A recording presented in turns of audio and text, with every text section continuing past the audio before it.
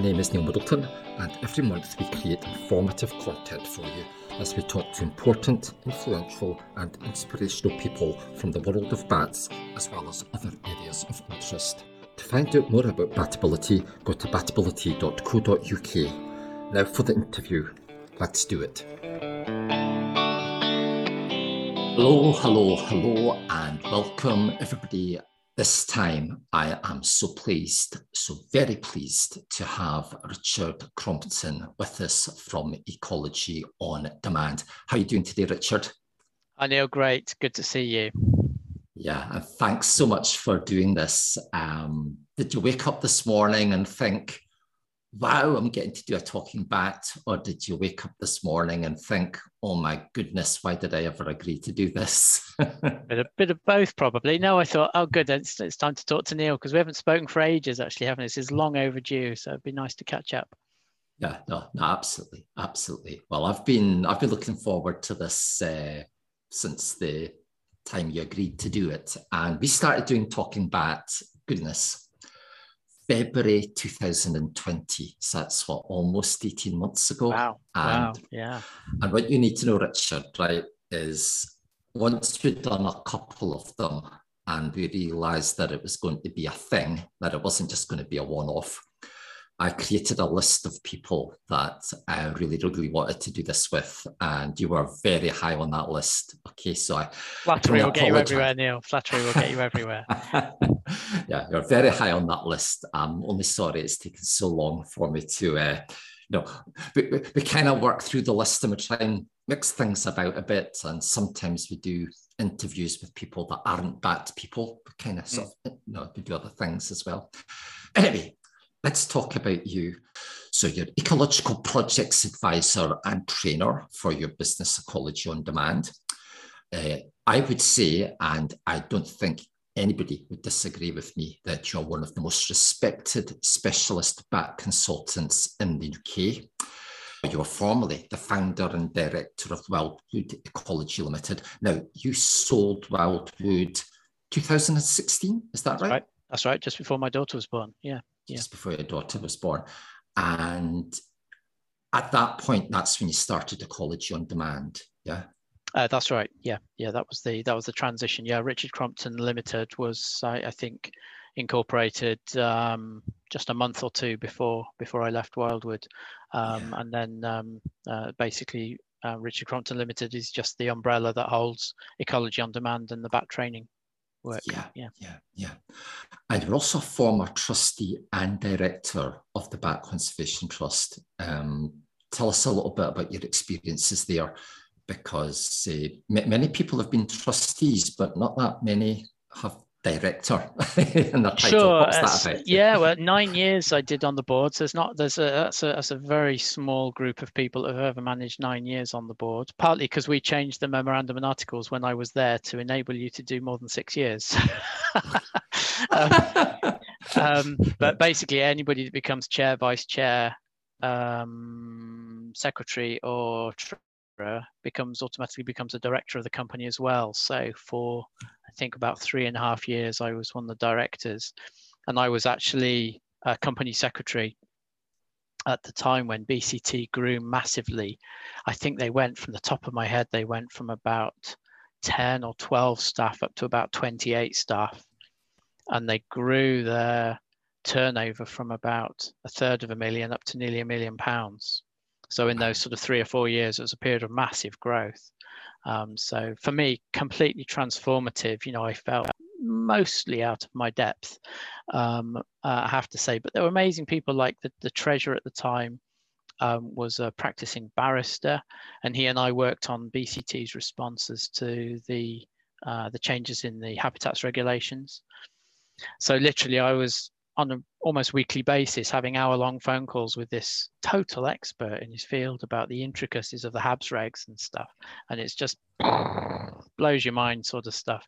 The way those guys work, the intellect of those barristers is phenomenal. And my goodness, did I learn some things from Michael Ford. What a remarkable man. He got into bats so much. And Gareth Jones at Bristol was on the board at the time. Yeah. That Michael signed up for a zoology degree. Seriously, wow. Yeah, that's how much he got into it. Yeah, and the chair, Ian Dunbar, made very tiny ripples. Yes. I don't think a lot of the membership of BCT at the time would have had any cause to really know him, but Yeah. he was absolutely the epitome of what a chair should be. Okay. I learned such a lot, and because of being secretary, and because, in all honesty, I was probably quite green. I was fairly young. I think I must have started when I was sort of so only late 20s when I started my journey with the BCT board. And he was a seasoned businessman, so he spent a lot of time with me very graciously, then some of the things but he was in a meeting, he was the last person to vote, as it should be. Yeah. He was the proper chair. He wouldn't make his views. No, you couldn't tell which way. If there was a tricky issue where there may have been some indecision amongst the members of the trustees, you would never have known which way he was going to guide the vote if there needed to be his casting vote. So very, very good, very gentle man. And he took us through that very difficult time with the rabies research. Yes. Which is an extremely hard time for BCT and all of us. I lost about 10 or 12,000 pounds worth of work that year because the amount of time we were all putting into supporting the BCT team. I was having to subcontract work all over the place. I was doing 2 days a week for them, for months, just trying to avoid a complete catastrophe. Really threatened BCT that. So very, very, you really learn from these things. At the time you think, oh my God, this is hell.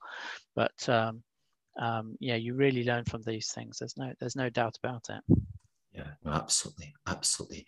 And you must be one of the youngest people then at that time to have held the position. Maybe, yeah. I don't know. What's interesting is I didn't know at the time, but there's a company called the Who's Who Directory. Okay. And they do a Who's Who Directory. It's a published book. Okay. I don't think it's, you can buy it. I think the business is based around them selling the book to people who are in it. But they do a who's who of young business leaders. And because of the growth of BCT at that time, not Wildwood, but the growth of BCT, I appeared for 3 years in the who's who of young business leaders as a director of BCT. So excellent. I think that's quite funny. I love that. Absolutely love that. Now, you were also talking about BCT then. That leads us nicely on to talking about the survey guidelines, because I know you've been involved in all editions of the survey guidelines. Nervous twitch. So you were involved in all 3 editions, and I think I'll be now up to the 4th edition. That's maybe involved coming in out the current next version year as well. Yes. We're stuck into it at the moment. Yeah. And that must be. I know you don't write the whole thing. You're part of a review panel or an authorship panel. The roles changed because in the first edition we all wrote a chapter or 2. So typically most of us, I think, wrote one of the chapters and usually co-authored another or contributed to another. So in the first edition I actually wrote the chapter on bats or surveying trees. The role slightly evolved over time, partly because of politics. The panel got bigger, the review panel got bigger. So SIAM got involved, I think appropriately so, and they wanted to nominate a number of people, and suddenly there were another 4 or 5 people involved in the panel. And so it became much more of I think they referred to us as an editorial panel the second time. And then by the 3rd edition, I think we'd become a review board. And some of those people were still chapter authors.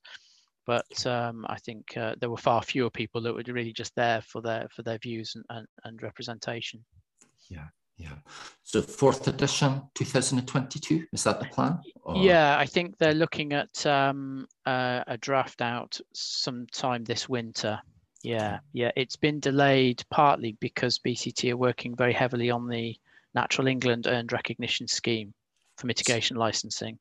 I've been lucky enough to be accepted onto that as an assessor for the pilot. So I'm actually just doing the training for that at the moment, of which there's a lot, nearly all week before last, 4 days, sort of 4 or 5 hours a day of it. And still a lot to do. And I've now got to get myself approved. I've got to do the portfolio and to do the CPD record and all that sort of stuff. So that's quite a big thing. I think it could work. I think it could really help. But as with all these things, I'm always nervous about the glass ceilings they impose on the way up. Great if you're in my position and you're going to qualify reasonably high up the scale in terms of what you'll be able to do with it. But I always worry about, you know, how easy it is for people to transition from being a relative new entrant into the industry and to progress through to a higher level of competence. You know, I think that is something that is high on my list of concerns, really.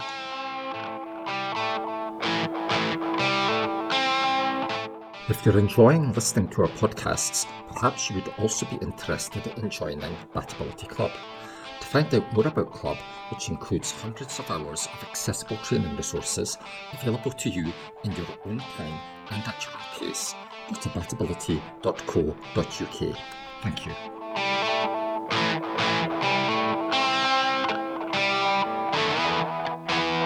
Well, something else I want to very kind of quickly touch upon is the amount of time and effort and commitment you must put into trying to assist people on social media sites, such as the UK Bat Workers site, and you're also the administrator or one of the administrators of the British Ecologists Facebook page. Yeah. Let's talk about these for a minute, because look, I follow all of these sites, okay, and I don't have time to comment on stuff, and I'm always someone that, unless I really have to put a lot of thought into the specific words that I'm going to use so that I'm not misinterpreted or whatever, I just don't go there, you know. But when I see you post stuff, I am totally impressed, first of all, with the amount of thought that's gone in and consideration that's gone into what you've put up there. And you're doing all of this, of course, you know, against the conflict of a working life, because you don't get paid for posting things on Facebook. You know, that's just something you do. It's just something we all do for, forever. So on behalf of everybody that follows these sites, and for all the time and commitment that you've put in, I'm just going to say thank you, because when you comment, it's usually 99.5% of the time it's worth reading. I hope so. I need to apologize, because I know I annoy people as well. There's definitely a handful of people that have made their thoughts very clear, but I think by and large, but I think you got to remember that there's nothing for free in this world. You know, I'm promoting. Well, I'm there. You know, there's absolutely no doubt in that. You know, and I would say maybe possibly as much as 50% of my work now is coming from referrals via social media. Yeah. I think, because also I want people to see, oh, well, what a sensible point of view. You know, maybe that's somebody I'd like to work with through Ecology on Demand. You know, so you know, I'm not going to pretend it's all totally philanthropic. You know. How did you first get into natural history? I mean, I'm assuming in the very beginning of your academic world, or when you were still at school. I'm maybe wrongly assuming, were you into bats back then, or were you just into natural history from in a wider context? You know, how did it all start off for you? So I suppose it comes back down to the influence of my mum. She was in her younger days had been quite a keen bird watcher, and whilst we never particularly, I don't particularly have memories of being sort of taught or shown a lot. I think it was always there. And I think because she'd got a really good awareness of garden birds and stuff like that, I think at quite an early age, I was able to identify the kind of common birds and things. And I was one of those kids that was always groveling around in the bottom of a hedge. So me and my mates were great den builders, and we were into everything. We were up into the woods getting told off by the gamekeepers and stuff like that. I remember that. Yeah. And loads of tree climbing and stuff. And I think I was always just fascinated by things. I think part of me just never quite grew up. I remember when not long after I'd moved in with my now wife, she found me one day groveling around on the floor, and she thought I was ill or something. And apparently I'd forgotten this, but apparently I was watching some ants drag away a dead wasp. And this was as a grown adult, so this was in my sort of mid-30s or something, you know. And Right, there was okay. me, you know, and she'd wondered where I was for the last 40 minutes, and I'd been literally just watching some ants having a tug of war with a dead wasp, you know. Right, okay. So I think part of me just never grew up. Yeah. So, but back to your mum, the bird watching. Yeah. You went through school. You obviously got qualifications, which meant Yeah, I you mean, I got think on. the thing Yeah, that made the yeah. biggest difference for me was Duke of Edinburgh's award. So Okay, I went to a school that encouraged it. There was a brilliant teacher there called Mr. Bradley, who ran the D of E scheme. And I was at that point, sort of 14, 15 years of age, I was going to go and be a professional musician. I was going to be a French horn player in an orchestra. No doubt, okay. no question at all. If you'd asked me then what thought I was going to do for a career, that's what I was going to go and do. You can see Okay. the French horn as an Yeah, old vintage one up here. It's an yeah, 18th century post horn. Um, yeah. and that's what I was going to do. I was having lessons with the second horn of the BBC Philharmonic in Manchester, and that's where I saw life going. But I'd always had this hankering since a child, really, that was sort of offset against that, to be a countryside ranger, a warden or a Okay. ranger. Yeah. And when Duke of Edinburgh's came along, aged 14, I think, we had to do a community service. And me and a mate, Rob, we went to the local National Trust property, which was about a mile from where I lived. I could cycle in through the back gate. And we were weekend wardens. And we basically Okay. used to picking and tell people to put their dogs on leads and don't picnic here because the deer will come over and steal your food and skewer you with their antlers. You know, that's just Right, yeah. done a Massey Park, South Manchester, at the Manchester-Cheshire border. Okay. And it was brilliant. And we were only supposed to do 2 hours a week, and we did it for, I think we did it for silver. And then we also did it for gold award, Okay. and we just used to do whole days all the time. And Rob dropped out once he'd finished his Duke of Edinburgh's award, but I carried on, and I got given full warden status, aged 16 or 17 or something. So I was allowed to be the duty member of staff in the park on my own. I was given the key to the gun cabinet in case we had to dispatch an injured deer, all sorts of things, you know. So quite some remarkable stuff. And I loved it. And I used to spend whole days there. I volunteered several years running to do the Christmas Day deer feed, and take the tractor out, you know, with the bales of hay and the carrots, and do the feed in the frost because they had a large herd of fallow deer and stuff. I just loved it. I just absolutely loved it. That was me in my element. But there was this terrible curveball of French horn playing that came on, and I'd been told that you could do this. You could go to music college and do this. So Yeah, it was hard, because sort of my childhood wish had always been to be this countryside ranger. yeah. But fortunately for me, my best mate Adrian went to the Royal Academy of Music as a horn player, Okay. and he's 2 or 3 years older than me. And I instantly saw, and he was a better player than me at that age as well. Instantly saw how difficult it was and how competitive it was. And I realised, I spent a week, did work experience week with the BBC Philharmonic in Manchester, in a studio, whole week in a studio with no windows in the centre of Manchester, as watching the orchestra being shouted at by a crotchety French conductor. Okay. And I think I was probably 17, and sat there behind my teacher, who I adored, you know, a hugely important person in my life. And I was just sat behind watching all this happen and watching the banter amongst the players. You know, there's clearly a great amount of enjoyment, but that was enough to make me realize that music, I could have really special experiences doing music as an amateur. I didn't need to do it professionally with all the pressure. Yeah. And that was such a good decision. But I think that experience, and my mate Adrian, you know, struggling with the professional music life in London, how competitive, how much backstabbing there was a really good sort of for me. So that just sort of reinforced me back to my core principles. And I went off to Aberystwyth University and studied countryside management. Okay. Yeah. Still not specifically interested in bats at that point, though, correct? In fact, yes, because there was an incident, and I refer to it as an incident. You can decide yourself whether it was a good one or a bad one. So when I was 16, at Dunham Park, I used to do evening events. Occasionally, they'd pay me as well, just a bit, to do things like if there was a concert on or an event, and we'd do the car parking attendant stuff, you know.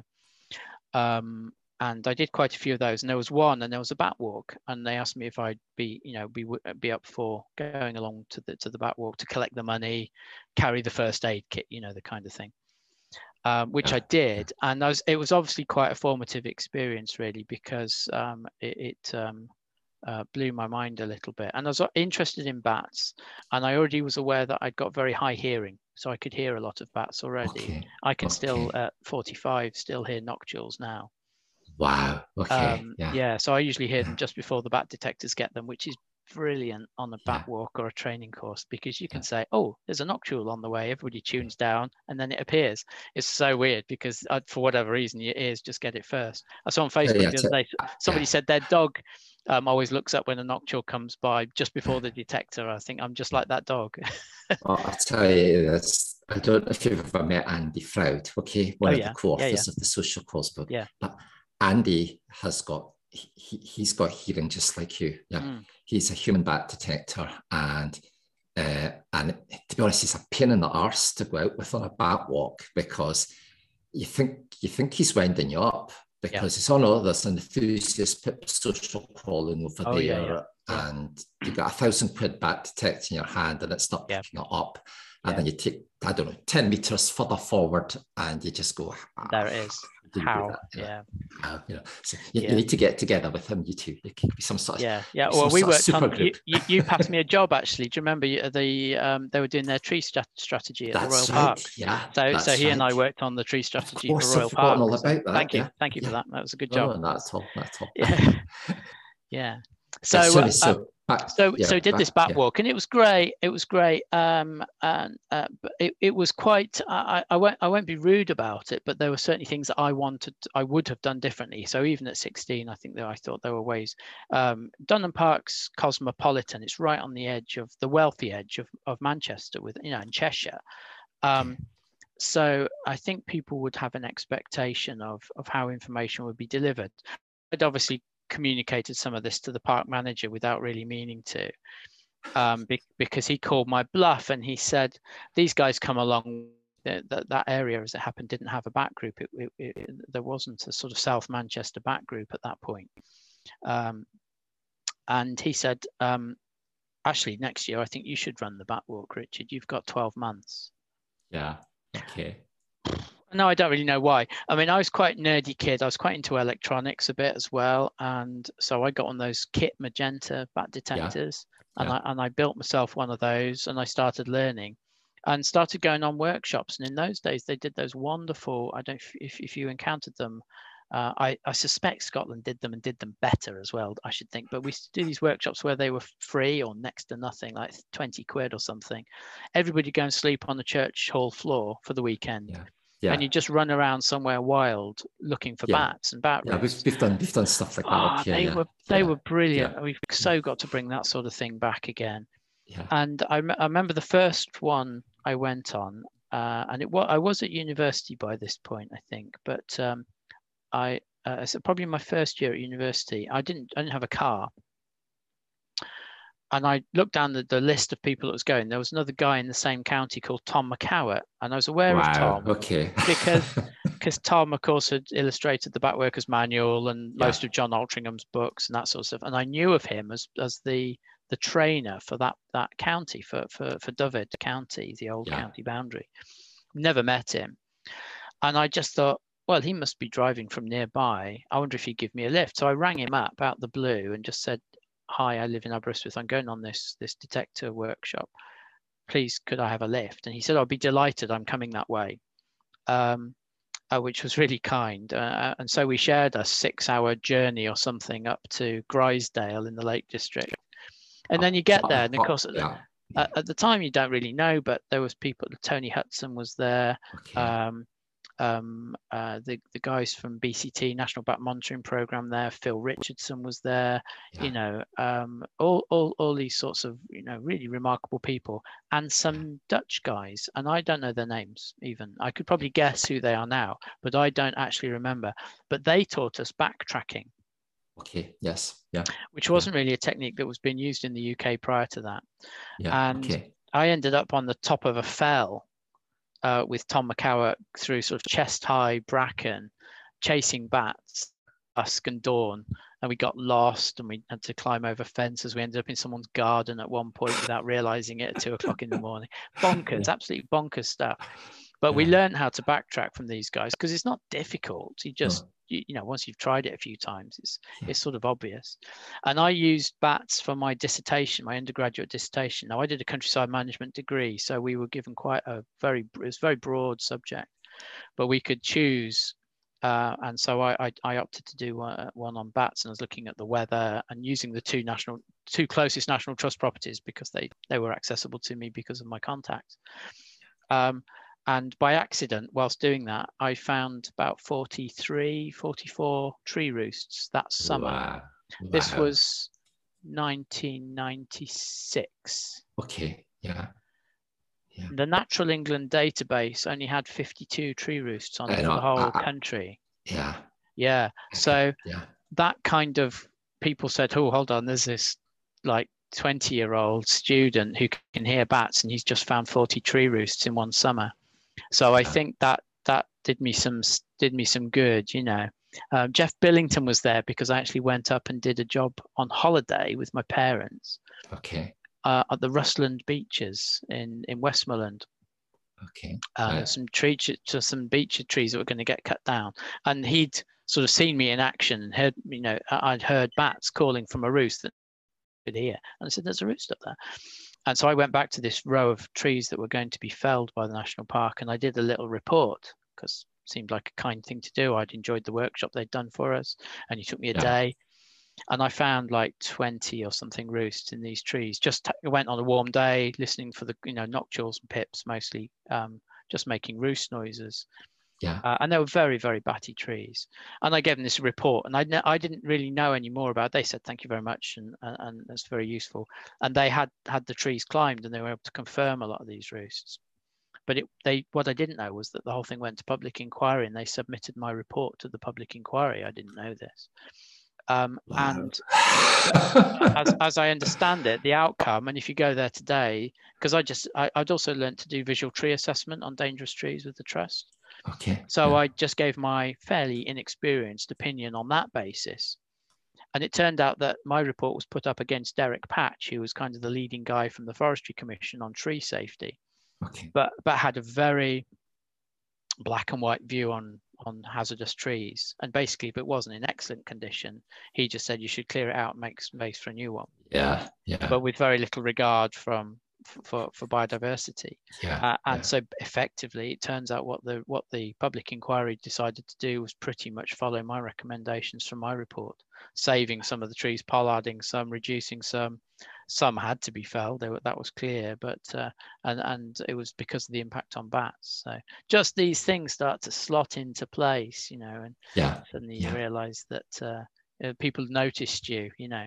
And I applied for a job with BCT as I finished my degree, a conservation officer job, and the university actually had to write a second paper for one of my exams so I could go to the interview. Okay. And they offered me the job, and I turned it down. Yeah, because that wasn't your first. You ended up working in an estate, is that right? The Forestry Commission. So you turned down the BCT job. The thing is I put a few things together. The salary was as poor as you might imagine. I mean, BCT was Tony Hudson and one other person, I think, at that time. I think it was tiny. So they weren't offering a big salary. It was based in London, which I had major reservations about. I'm not a city boy. I'm not a city boy at all. And also a very expensive place to stay as well. Exactly that. And in mulling it over, my dad actually said to me, if you think this will help your career, do it. And I'll prop you up if you need it. You know, white middle class privilege and all that. And I thought, hold on a minute. I've not just gone through school and university for my dad to have to sub me in my first job. That's not right. Yeah. That doesn't sit well Yeah. with me at all. And also I was concerned about the fact it wasn't essential that you had a car. Right. Because I thought if this was a job where I'd be out and about loads, visiting back groups all over the country, Yeah, different story. that'd be great. Yeah. That would be great. Yeah. But it clearly wasn't that. It was going to be sat in London, in Battersea, in the offices above, I think, People's Trust of Endangered Species, I think it was then, or might have even been before that, working on policy and that sort of stuff. And I thought, nah, I'm not ready for an indoor job just yet. Yeah. So I just spent the summer doing a tree planting contract for a mate, and planted 30,000 trees on his farm, So yeah. No, that wasn't for me. But stupidly, I thought the next job would be just as easy to get an interview for, at least. Yeah. And then I discovered that I was just a countryside management graduate, same as all the other several hundred in the country, and Lots of sent competition. off dozens and dozens and dozens of applications to hear nothing. I remember a key factor, never forget, was the Lake District National Park area warden job. One of the area warden jobs came up that summer, the summer I graduated in 97. Okay. And they had 30,000 applicants for the job, for a job paying about £12,500. Yeah. 30,000 applicants. And suddenly there was this penny drop moment, and it was, what have I done? What have I done? I've just turned down probably the dream job. And I went to a Welsh Back conference, and there was a wonderful man called David Woolley, who at the time was treasurer at BCT, and he's Tom McCow's partner in crime. They're great buddies, been together. He must be a very old man. I hope he's still with us, but I've not seen him for many years now. Okay.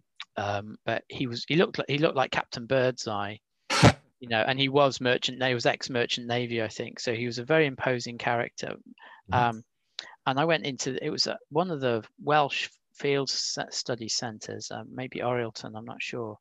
And we had to go and check in with him and get our room key, sort of thing. And he was sat behind his desk in his big leather chair. I remember it, almost looking like a Bond villain. It was hilarious, actually. And I sort of walked into this old library, to the ceiling books, and this sort of guy with a white beard, sort of there, not giving away anything, not a clue on his face. Yeah. And he stood up and he shook me by the hand and he said, you're the man who's just turned us down, are you? Oh. And I thought, and then this little smile broke, and he said, I don't think you're going to regret that decision. Yeah, interesting. And I got to know him over the years, because he became one of the near competitors. But over in West Wales, we were all friends, and we used to pass work back and forth and help each other out with bigger jobs.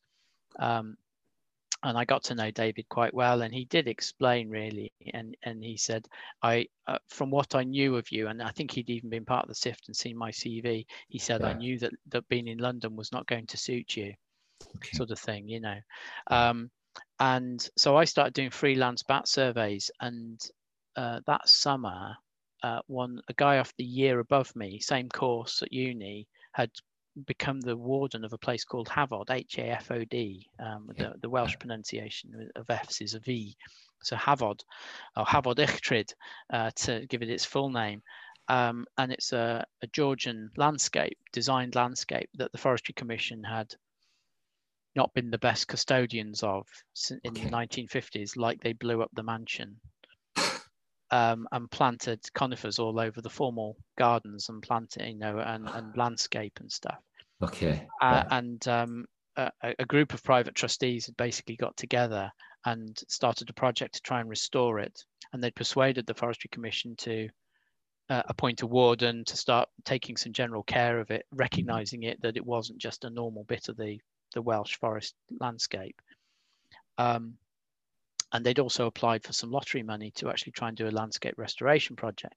So anyway, as part of the bid for this, my mate Jonathan, who I knew through uni, sort of said, you're into bats, aren't you? He said, we think we need to do a series of biodiversity surveys across the site to support our lottery bid. Would you come and do a sort of status assessment, nothing too heavy, of the estate for bats? Which I did. I think it took about 6 or 7 weeks. All done in those days, because you're in, certainly then we would have said lesser horseshoe territory, only just. no graters recorded at that time.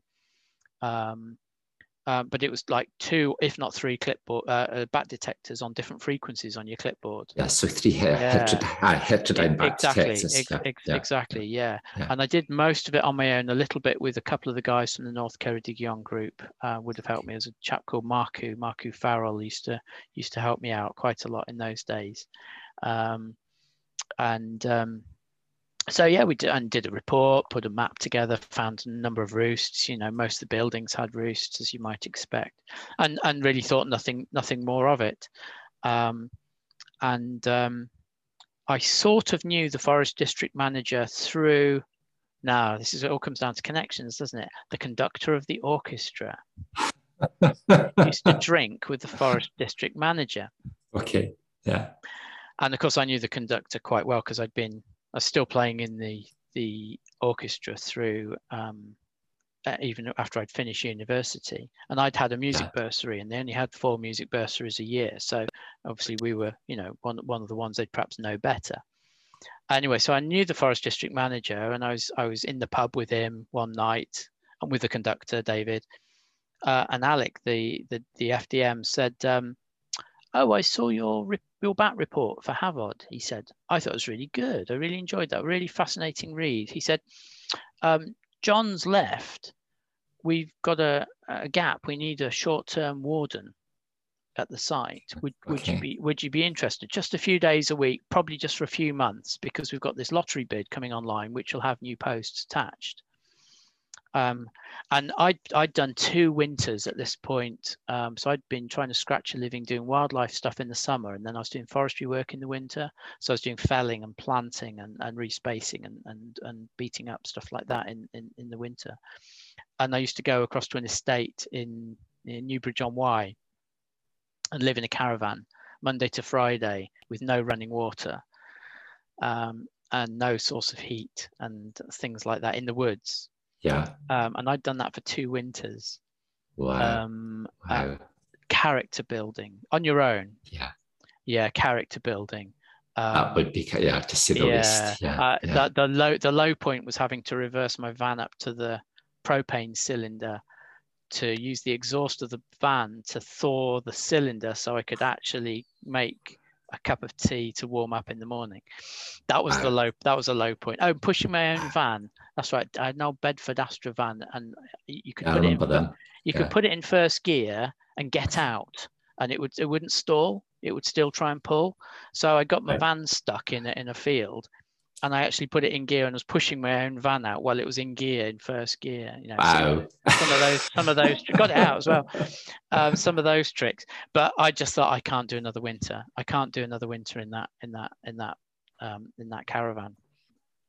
And the summers were great because I was getting bat survey work mostly. I did the odd badger survey, the odd herp survey and stuff, but mostly it was bats. And I was just about making a living off it. It was sort of okay, but in the winters it was really hard, really hard. And I thought, so I said I'd love to. So I started in December '98. Okay. At Havod as the warden. And by the March, they'd made me full time. Okay. And by the May, I'd got the estate manager job as part of the new lottery project. So I got promoted 2 grades. So I got the job that went with the lottery project. So then I ran that for 4 years. Okay. So that was a landscape restoration project, actually. But I'd got a countryside management degree. I did an archaeology module. I did a geology module, so I did a module in agriculture. So biodiversity was a relatively small part of it, but the whole thing was happening on 180-acre triple SI. I'd got 3 of the last 7 remaining red kites nesting on my patch. Wow. Some of that. So there was some pretty cool stuff there. And we were developing an old stable block on the estate into the new estate office to run the project from. And of course it had a brown long-eared roost because I did the bat survey. So, so everything sort of fell quite nicely into place. And it was a weird project because the Havod project really was a PR exercise for the Forestry Commission Wales. And it was extremely contentious because there was like a friends group who were less like friends they could not have tried to be. They were evil, truly evil. And I had an unlimited budget with the PR agent, with the Forestry Commission's PR agent, and I had literally him on speed dial. And my aim was to keep good, positive press in the papers all the time, you know, this sort of stuff. I used to report direct to the district manager, even though I was several grades down. I used to have monthly meetings with the director for Wales if I wanted them, and stuff like that, because they just wanted the bad press off their desk. So it was a huge communications role, really. But fascinating, and I loved it dearly. I had some brilliant colleagues. My Welsh got quite good because most of my colleagues were first language Welsh as well, so that was pretty important. Being an English boy in deepest, darkest Wales, you know. Yeah, you've got to try, don't you? You've really got to try. Yeah. Some very influential Welsh-speaking people around that part. So, yeah, really good. But it was a day job, and of course, with day jobs, there's room for nighttime jobs as well, isn't there? So I just carried on doing the bat surveys through the night, and I got more and more. So I never really stopped. But so I was mostly just doing endless barn conversions throughout West Wales. Yeah. So what happens then between doing the estate manager's job and you then deciding to set up Wildwood Ecology? Because getting to becoming a director of your own business, but staff, premises, etc., that's a pretty big decision for somebody to make. Yeah, I mean, the project at Havard ran to about £1 million in the end, so it's quite a big spend, and quite often, like, it would not be unusual to have 20 guys in the woods on any one day working under my direction. I think by the time I left, I had 3 or 4 direct reporting staff, and it was the direct Forestry Commission liaison with the board, with a trust, an independent charitable trust, who also had 2 members of staff. So effectively, I was also, I wouldn't say managing them, but certainly liaising closely with them. But it was all down to funding. And the Havard project, I received a letter from HR, Forestry Commission HR, saying that your contract's going to be renewed for 12 months. Okay. But this is the last time it can be renewed because you're on a fixed term contract. Okay. Weird, I thought. But I just thought, well, you know, I've enjoyed this, but it's time to move on. The bat survey stuff is just getting more and more and more. When did I leave? 2006, I think. So this would have been about 2004. And in fact, the year came to an end, and I made it known to my manager that I was going to go. I'd had this letter, you know, and that at the end of the year I'd move on. And I got called in to see Director Wales, to go to the national office and see the big boss, and he said, "Oh, I understand that you're thinking of leaving us." And I said, "Oh, well, yeah, actually, how many people get 12 months warning they're about to, you know, lose their job, and I've got another career that's already happening, which you're well aware of because they give me permission to do it."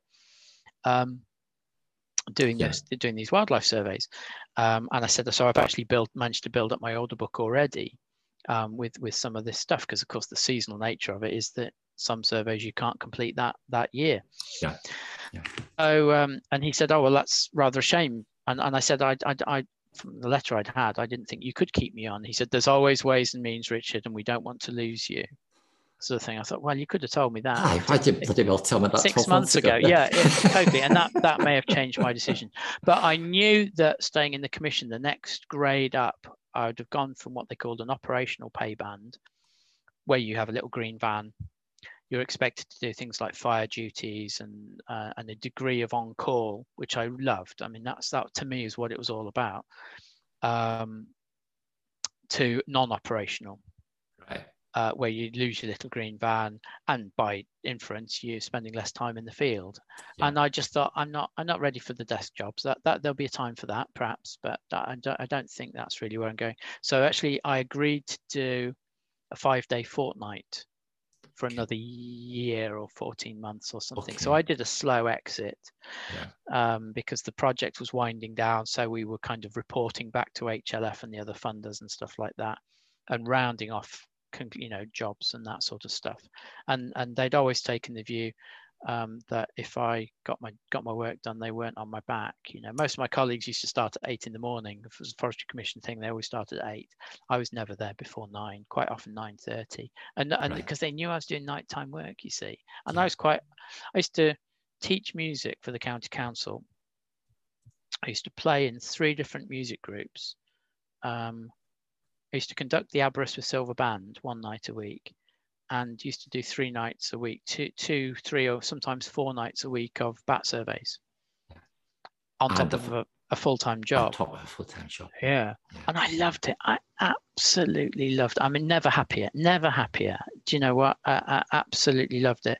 And it was fine until I got a bug. I got a nasty virus at some point, a bit of a sort of flu-y sort of thing. And it wiped me out, and I couldn't quite get over it. And I realized at that point I was doing too much. And how old was I by this point? Sort of getting into my late 20s, I suppose. And you don't bounce back quite so well. You start to feel the hangovers then, don't you, as well? Yes. So, yeah. So I realised that something had to go. So I did this slow exit from the Forestry Commission, which was really, really great. I mean, they were super to work for. I really enjoyed my time with them.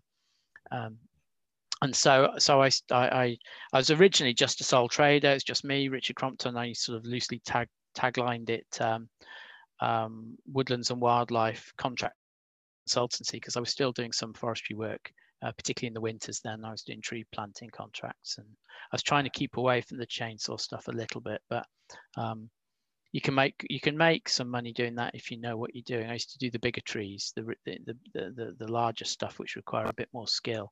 Volume felling was I'm the wrong shape for that. You've got to get through a lot of trees in a day. I mean, it's not physically the right build for that sort of stuff. But I could do 4 or 5 valuable trees in a day. That was different. But I wanted to get away from all of that, really.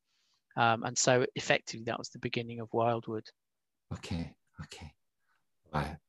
And then, as I say, sort of 10 years later, you sold Wildwood, and we get Ecology on Demand. But before we got into Ecology on Demand, an awful lot of people will know you because of the stuff that you did. A lot of it, I think, alongside Sandy Sowler. Awful lot with Sandy, yeah. As part of the Bat Training Partnership. That's and right. So I think it's important that we talk about this briefly, and we put this in because this was happening whilst Wildwood was going on as well. That's right. But this was separate to Wildwood. Is that correct? Yeah. But at that point, Bat Training Partnership is me and Sandy, or Sandy and I. Yeah. And from the beginning, actually, and that came out of a drunken conversation at a bat conference, probably September 2007, I should think, because we ran our first course in the summer of 2008. So I was sort of building up Wildwood. At that point, Wildwood was still 2008 was still me. Yeah. I was working with quite a big team of subcontractors. We were covering most of sort of West Wales. I was still just about based in Aberystwyth in Mid Wales or Midwest Wales. 2009, 2010, I moved to Cardiff. And I think the move was probably almost a nail in the coffin. I think I abused myself too much, expected too much from my body by that point. And I think the move was another stressful point. And moving in with my now wife, is big important things to deal with in your life as well, aren't they? Key milestones, and I wasn't coping very well with the workload, particularly once I was remote and in Cardiff, and a lot of my work was still up west, which is, Aberystwyth to Cardiff is 2.5 hours drive. Yeah. Things like invoicing were slipping. So I was mostly, because nobody ever badges you for an invoice. They badge you for the report or for the survey, but they never chase you for the invoice. And that was the thing that was slipping, actually, is that I wasn't keeping up with the invoicing. So the warning signs were really there. And that's a big concern in a business environment. That's right. That's right. And so I was working with a great ecologist called Bob Firmin, who then shortly after joined us at Wildwood, and Richard Dodd. And I knew Richard because he had been the Welsh Bat Officer for Bat Conservation Trust. And I was the only Welsh trustee at that time. And we even went on a few trips and did a few jobs together because we were quite similar in age as well. And we'd always got on well. And Richard was working for another consultancy. He lived just just outside of Cardiff, and he was working for another consultancy, and just happened to mention that they I think he was only working 3 or 4 days a week because they were short of work or something. And I was just kind of, you are kidding, you are joking, you are short of work. I said, I'm literally fighting it away with a big stick at the moment, literally fighting it away. Yeah. And I said, right, how many days have you got? Do you want to do 2 days a week for me? Do you want to do 3? What have you got? How many nights can you write some reports? Do you want to draft some reports? That'd be great. So he very quickly, sort of just on a subcontract basis initially, for a while did that. And then we had a conversation, and he said, I was wondering if we might formalize this arrangement a little bit. And I said, I've been having exactly the same thought. And I said to him, how would you like to join me as a director in the company? How would you like to buy in and join me as a director in Wildwood? I'd already taken the company by this point. We'd VAT registered because we had to. We'd hit that ceiling, or got very close to it, and gone limited already at that point. So I, got the articles of association or whatever it's called changed. And brought Richard in with the shareholding, effectively 50-50, not quite, but near as. I was, I think, majority shareholder by 2% or something, because I wanted it to be a level playing field. I didn't want it to be this is my company sort of thing. I wanted it to be ours. And actually, he's got a very different working method to me. He's the kind of person, you can infer what this says about me as you will, but Richard's the kind of guy who'll go out, do a survey, the following day he'll download his data, he'll write the report, and he'll send the draft out and issue the invoice. It's not quite how I work. So he was a breath of fresh air in the company. And his focus on process was desperately what I needed. And actually, because I think I'd hit a bit of a low point, he was able to literally pick it up and go with it. And also it was good in a way. So it meant I wasn't too possessive, and that he was actually able to take some ownership, which was, I think, beneficial to us both, kept me going. I think I may have bailed at that point. If that hadn't happened, I think I may have gone elsewhere. So I think it was a really positive thing to happen, and I said to him, this guy Bob Firmin's been really helping me in South Wales while I've been on the transition from West Wales, and I promised him our first hire will be Bob. He gets first refusal. If he wants a job, there's one there.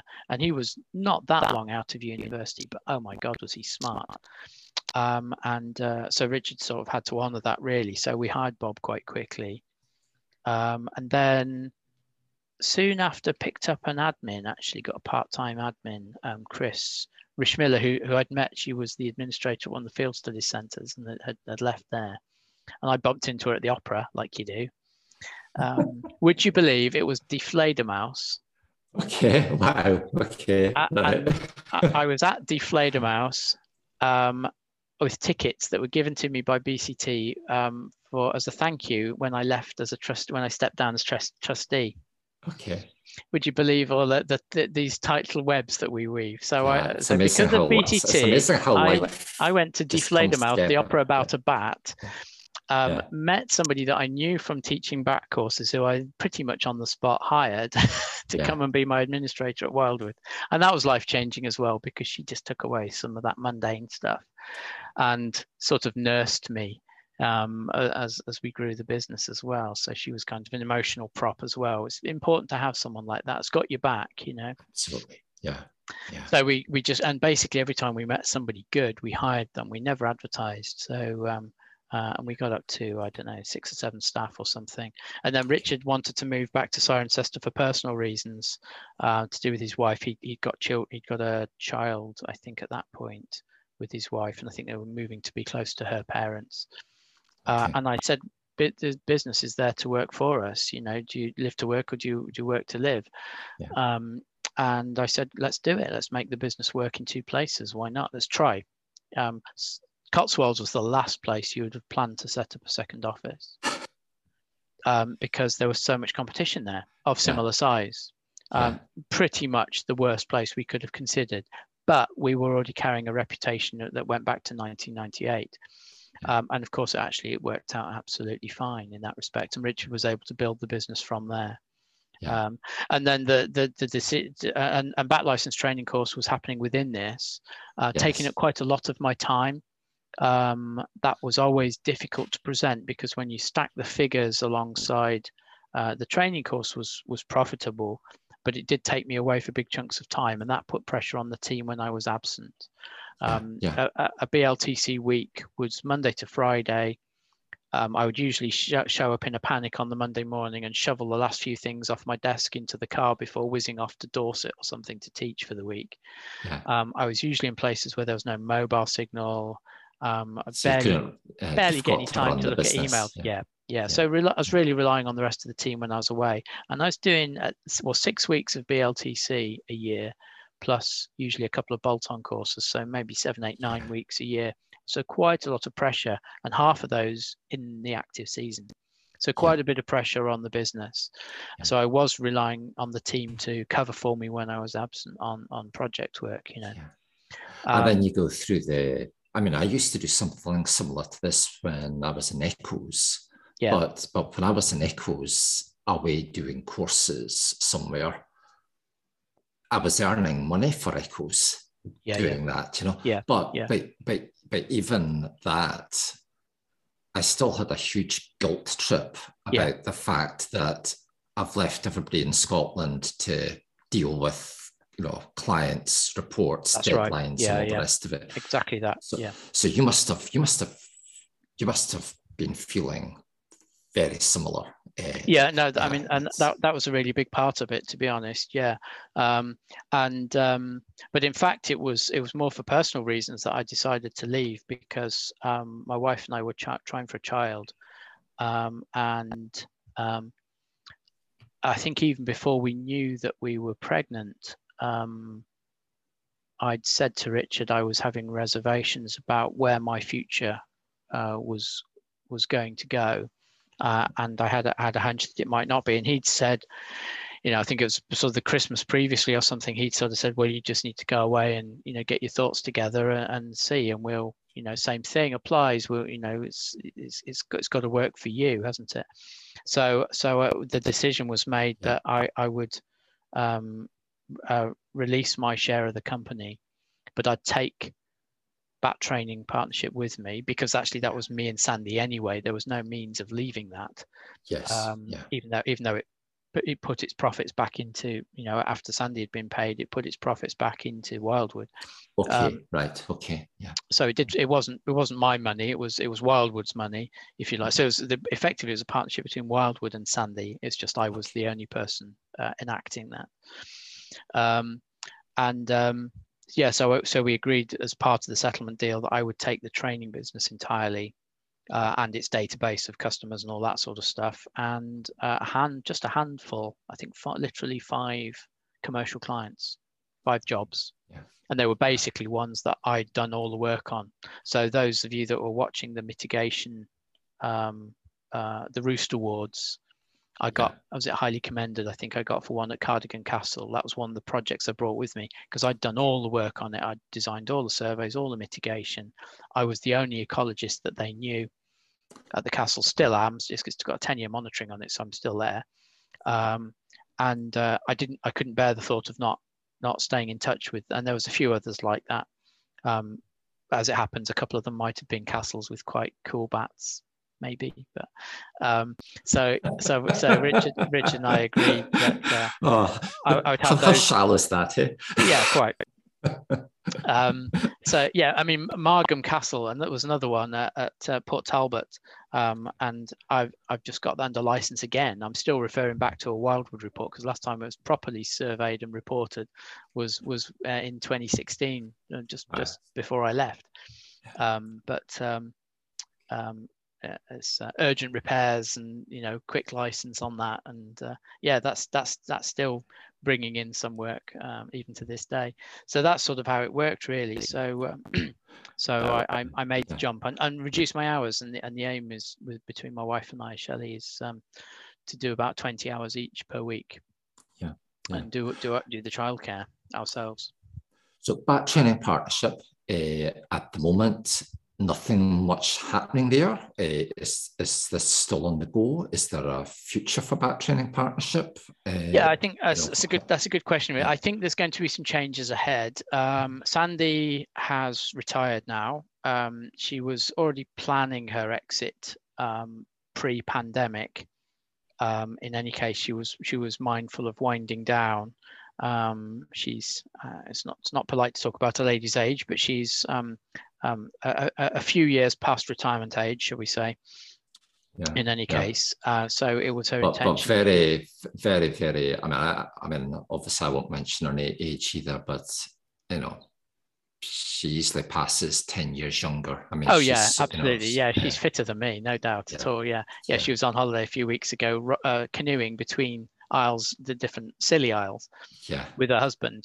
Just the two of them. I saw photographs of that on Facebook. And she broke her arm out on a run a couple of weeks ago, I think. So she's total powerhouse, absolutely.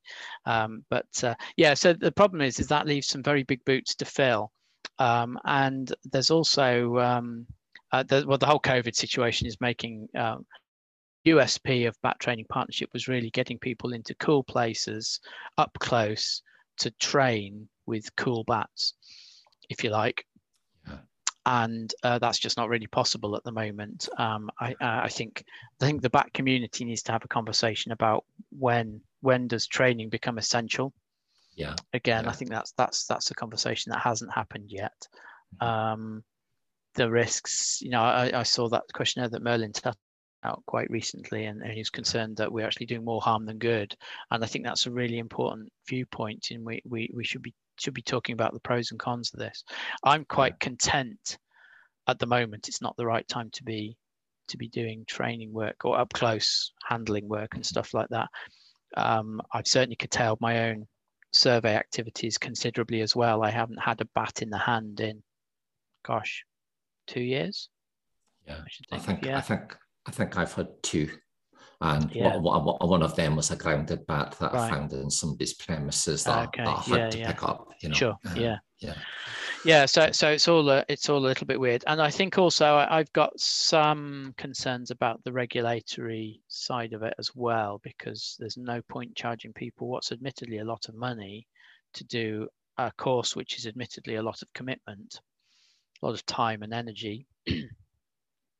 Without the total certainty that they're going to, if they meet the grade, get a license at the end of it. Yes, because that last bit of the process is beyond your power. It really isn't it? That's right. Yeah.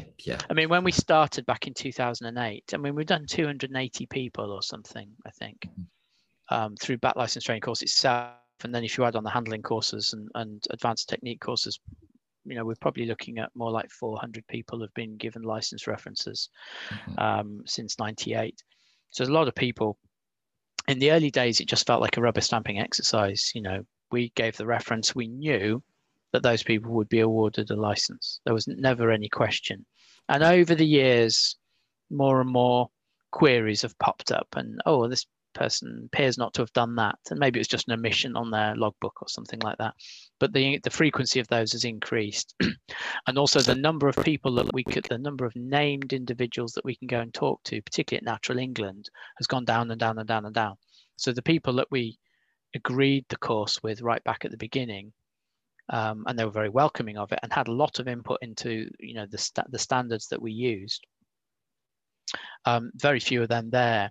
And I actually emailed them just before the pandemic, and I actually said, just checking you're still happy with everything that we're doing. Yeah. Along with I do this every year with Scottish Natural Heritage, so I can totally appreciate where you're coming from there.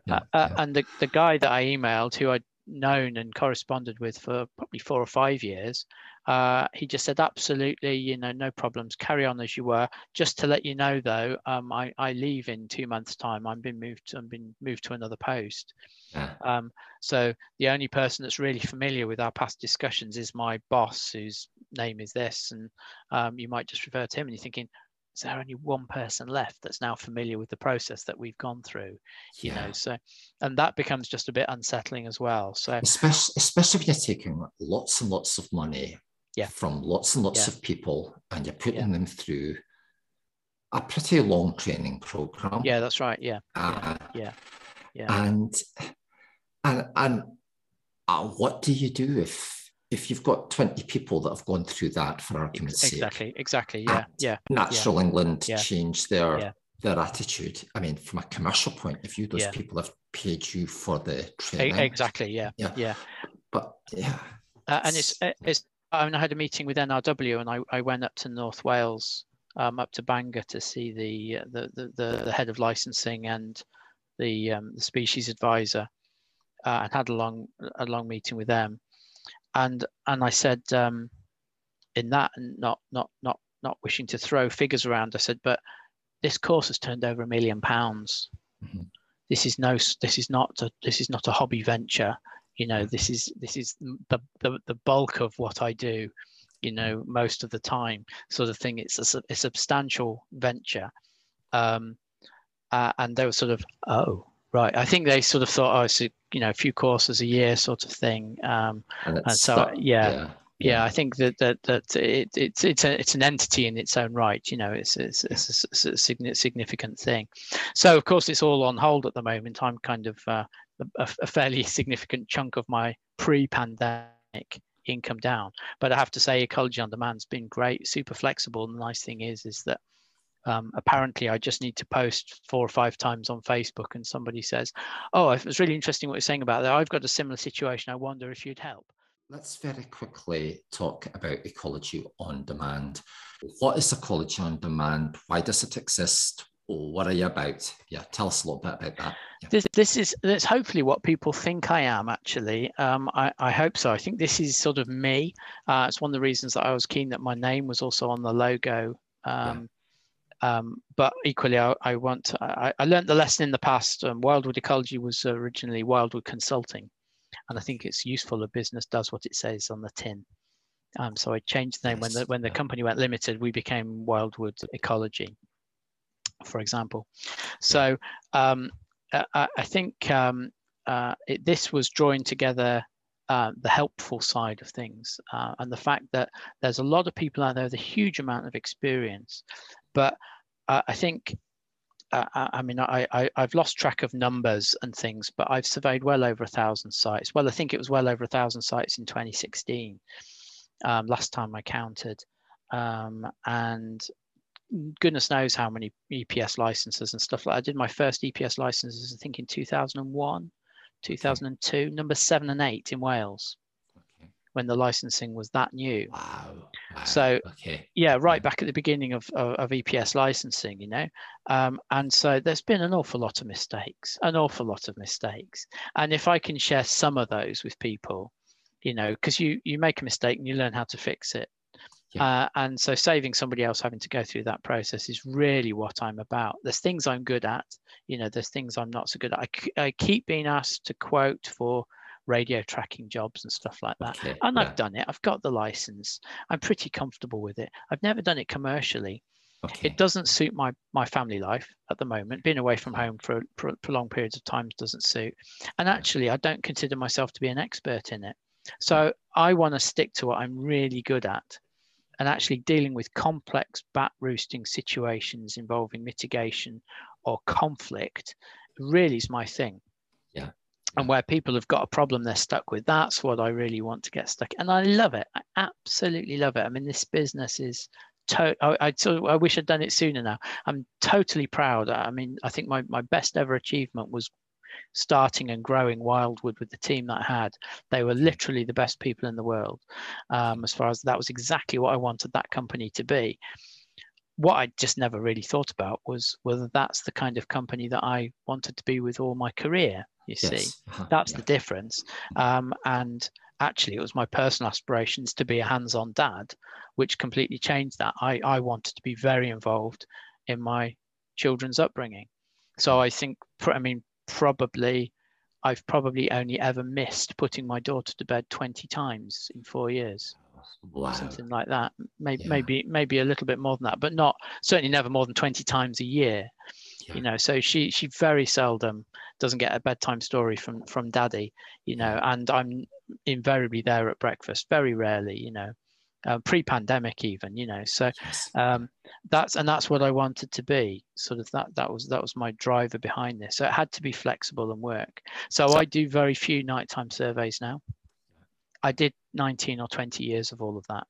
Thousands and thousands, 2, 3, 4 nights a week for nearly 20 years. And not just the nights, the dawns as well. Yeah, exactly. I just don't think I need to do a lot more of that. There's plenty of people out there. They've got fresher eyes than mine. They can use the equipment as well as I can, I'm sure. I just don't think I need to be doing a lot of that sort of stuff. But I can walk into a bat roost and I can read it in a way that somebody that hasn't been doing it for 23, 24 years probably can. And this came to me, I was on a site in Dorset with one of my clients, an ecologist client, very experienced ecologist client, just, 4 or 5 weeks ago.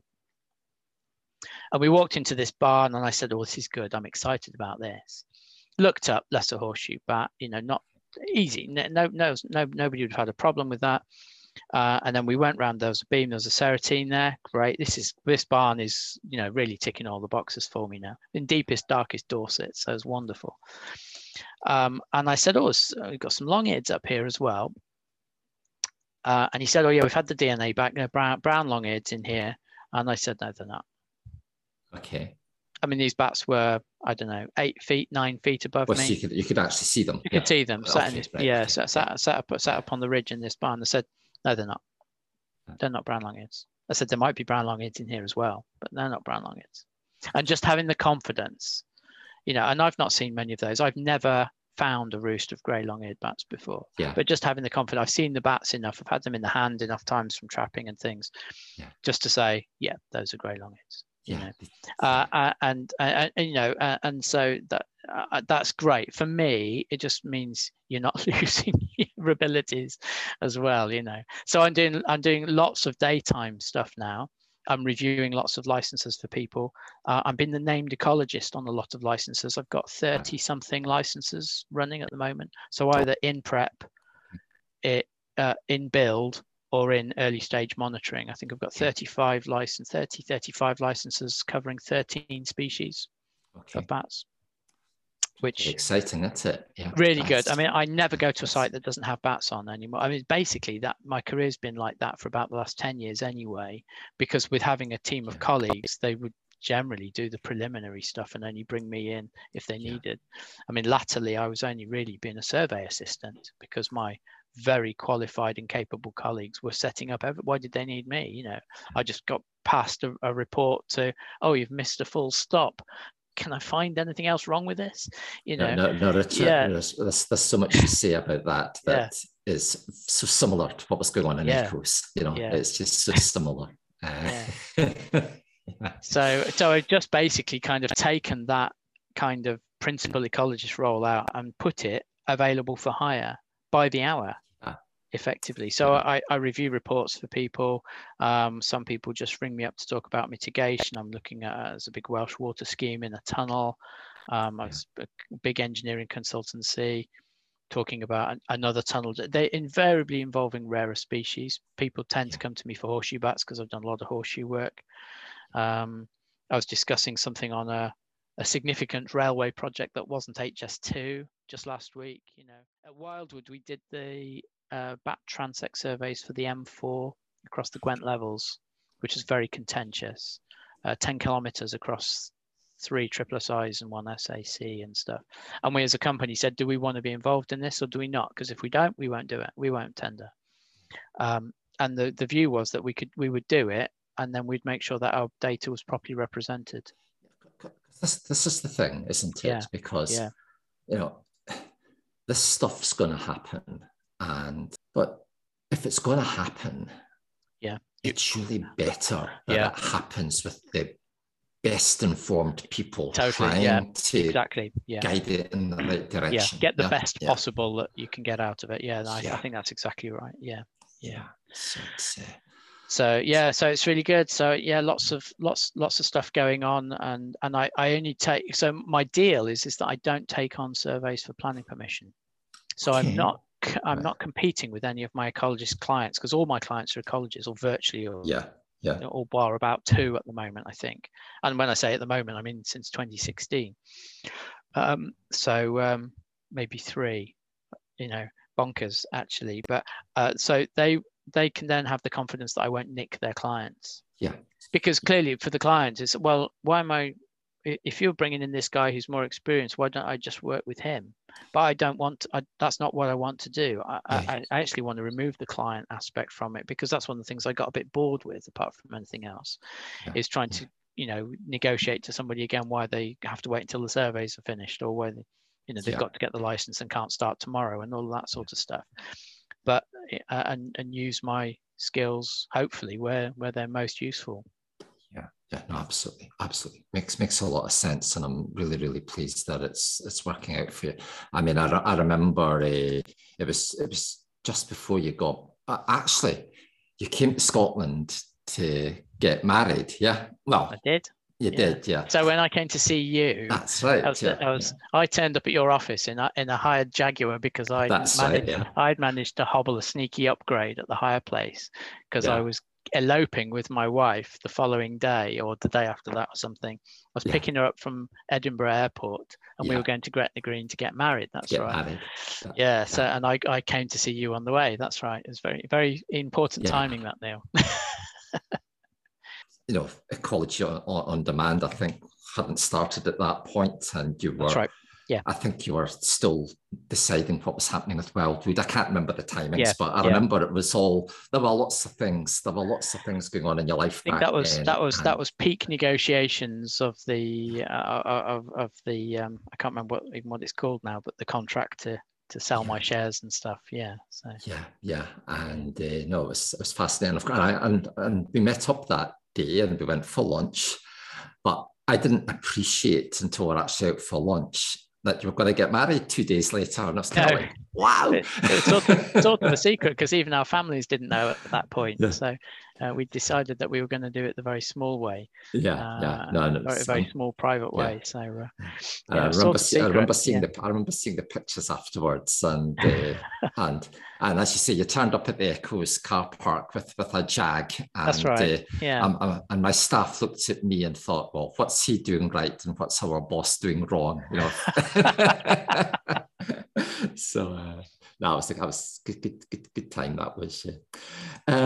Okay, what else we got into the future? Where do you see yourself 5 years from now, Richard? I mean, is it possible to imagine this far forward? Ecology on demand continues, I assume. I hope so. I do hope so. I really feel like I've found a niche at the moment. It's every single bit of it is enjoyable.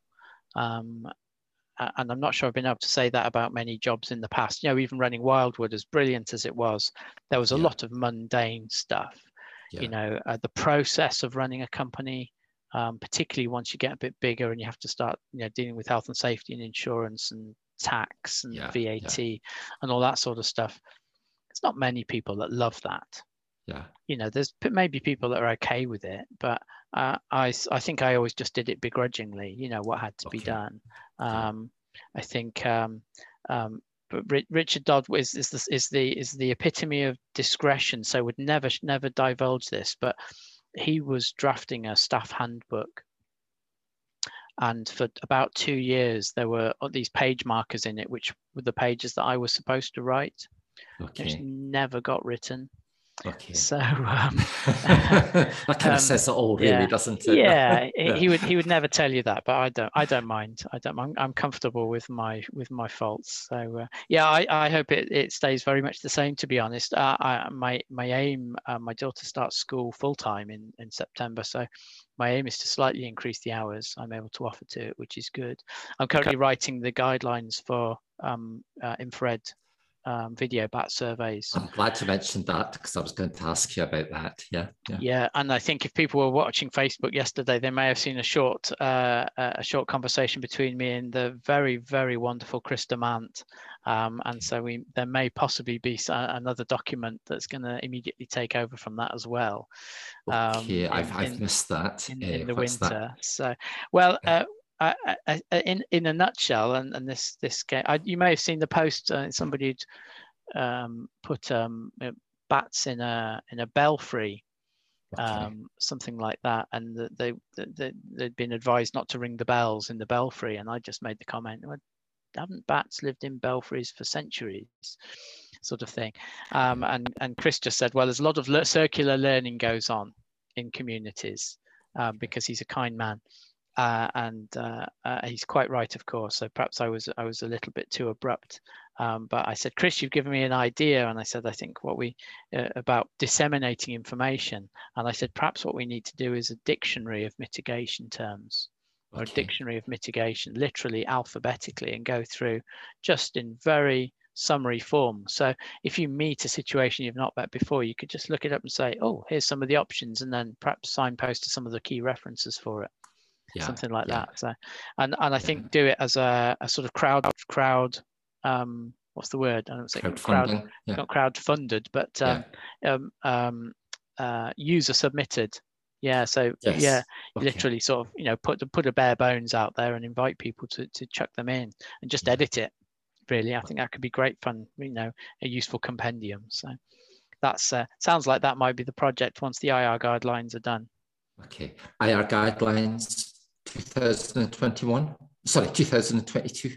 Next year. Yeah, draft this autumn, hopefully. Okay. That's the plan. If nothing else goes wrong, they've been a bit stymied by some personal stuff, but yeah, the plan is to have a draft out this autumn, certainly by October anyway. Yeah. do you see, and obviously if you can't answer this question, don't, but do you see infrared and oblique or thermal imaging? Do you see these things becoming part of what would be regarded as what should be normal bat survey techniques? Yeah, I think so, and it will get picked up in the 4th edition survey guidelines too. But there've been some discussions already with the UK Bat Steering Group, who I presented some of an early outline to. I don't know, probably 6 weeks ago, something like that, 8 weeks ago. And also the panel that's working on the survey guidelines, and the key emphasis is going to be that not using night vision aids will require justification. Yeah. So we're going to flip it on its head, literally. So it's not to say that you can't do surveys without night vision aids, but if you're going to, you should justify it. Yeah. Okay. Because we can't see in the. Yeah. I totally agree with that, and I think and infrared especially, it's so accessible now, cost-wise. Yeah. I mean, people are telling me that it's not, but I think, without wishing to be rude, I think people really have to look at their business if they can't afford to invest in a bit of kit that costs about the same as a professional quality bat detector, which will run for several years. I think you've really got to question about your charging processes and things. Okay, well, I sit here and I'll let the person that we're interviewing pretty much drive the bus, and I've got to say, you've driven the bus beautifully. You really have, because I haven't had to say too much, which is actually quite refreshing for everybody as well as for myself. So that's been really nice. But seriously, is there anything that we should mention that No, that well, we I mean, haven't mentioned that you can think of, Richard? I've had, a really amazing and exciting career, and it's always due to the other people that you're with, and so you have to say thank you to all the people along the way. Tom McCowart's name keeps popping up all along the way. He was the person who first signed me off my bat license. So it's the people that you meet along the way is just what makes it all happen, really. I've got an unwritten what's your profanity rules on this group, Neil? Because my unwritten strapline is just don't be a dick. That's okay. You get away with that. Yeah. And are you saying that to me, or are you just saying that generally? Well, no, it's not aimed at anybody in particular, but that's something that I always try and take away. And as you said, I'm quite active on social media and stuff, and I've made some gaffes. I've upset a few people, and I've made one or two mistakes, and had to apologize a few times. And I think being aware that you can make mistakes, and when you make a mistake, hold your hand up and say so, I think is really important. One of my bugbears in the bat world is, I always joke on courses, it's beware of anybody that identifies a bat in 0.67 seconds. And everybody's seen it, before they've even got the bat on the hand on the bat in the trap or the net. It's, this is and in no way is that a helpful thing to do. There's nothing comprehensive about that. Even if you think you know what it is in 0.76 seconds, if it's a training exercise particularly, take your time. Explain your thinking. It's like maths lessons at school, which I hated, but they said show you're working, and that's just such a good system in life, And if you write your reports by showing you're working, so at least if somebody can criticize your approach, they can see what your approach is, because you talk to all the people, the regulators that that review these things, and they say time and time again, we don't know how they arrived at this conclusion. And it's just so important. That's just such an important thing. We just all need to share loads more. And we're doing this thing with BCT at the moment, and I'm going to run one at the national run a workshop at the conference on it, national conference on it, on Ecologists Anonymous. And actually talking about things that don't work. Because actually there's loads more things that don't work than there are things that do. So actually by inference, there's a lot more to learn from the negatives than there are from the positives. And again, it's about sharing experiences, isn't it? And nobody learns anything from, if you've had an easy day at work and you haven't had a problem to solve, or you haven't made a mistake that you've then got to think, well, next time I'm going to do that differently. If you haven't gone through that in the course of a day or a week, you haven't actually developed any further as an individual. Exactly.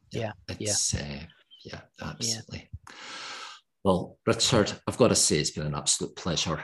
I've learned quite a few things about you today that I didn't know, and I thought I knew you reasonably well before, but there's been some really interesting things come out of this that I myself wasn't aware of. So for me personally, it's been really, really interesting.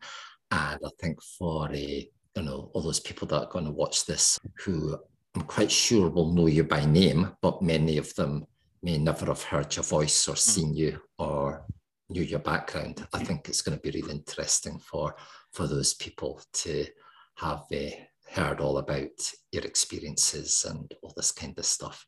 So I just want to say massive thank you. Thank you so much. Absolute pleasure. No, thank you, Neil. Thank you for having me. We hope you enjoyed this Talking Bat interview, which is an edited audio-only version of the original videoed session. The full version, including video, is available via Batability Club, our online training platform. To find out more about Club, go to batability.co.uk. Till next time, thank you.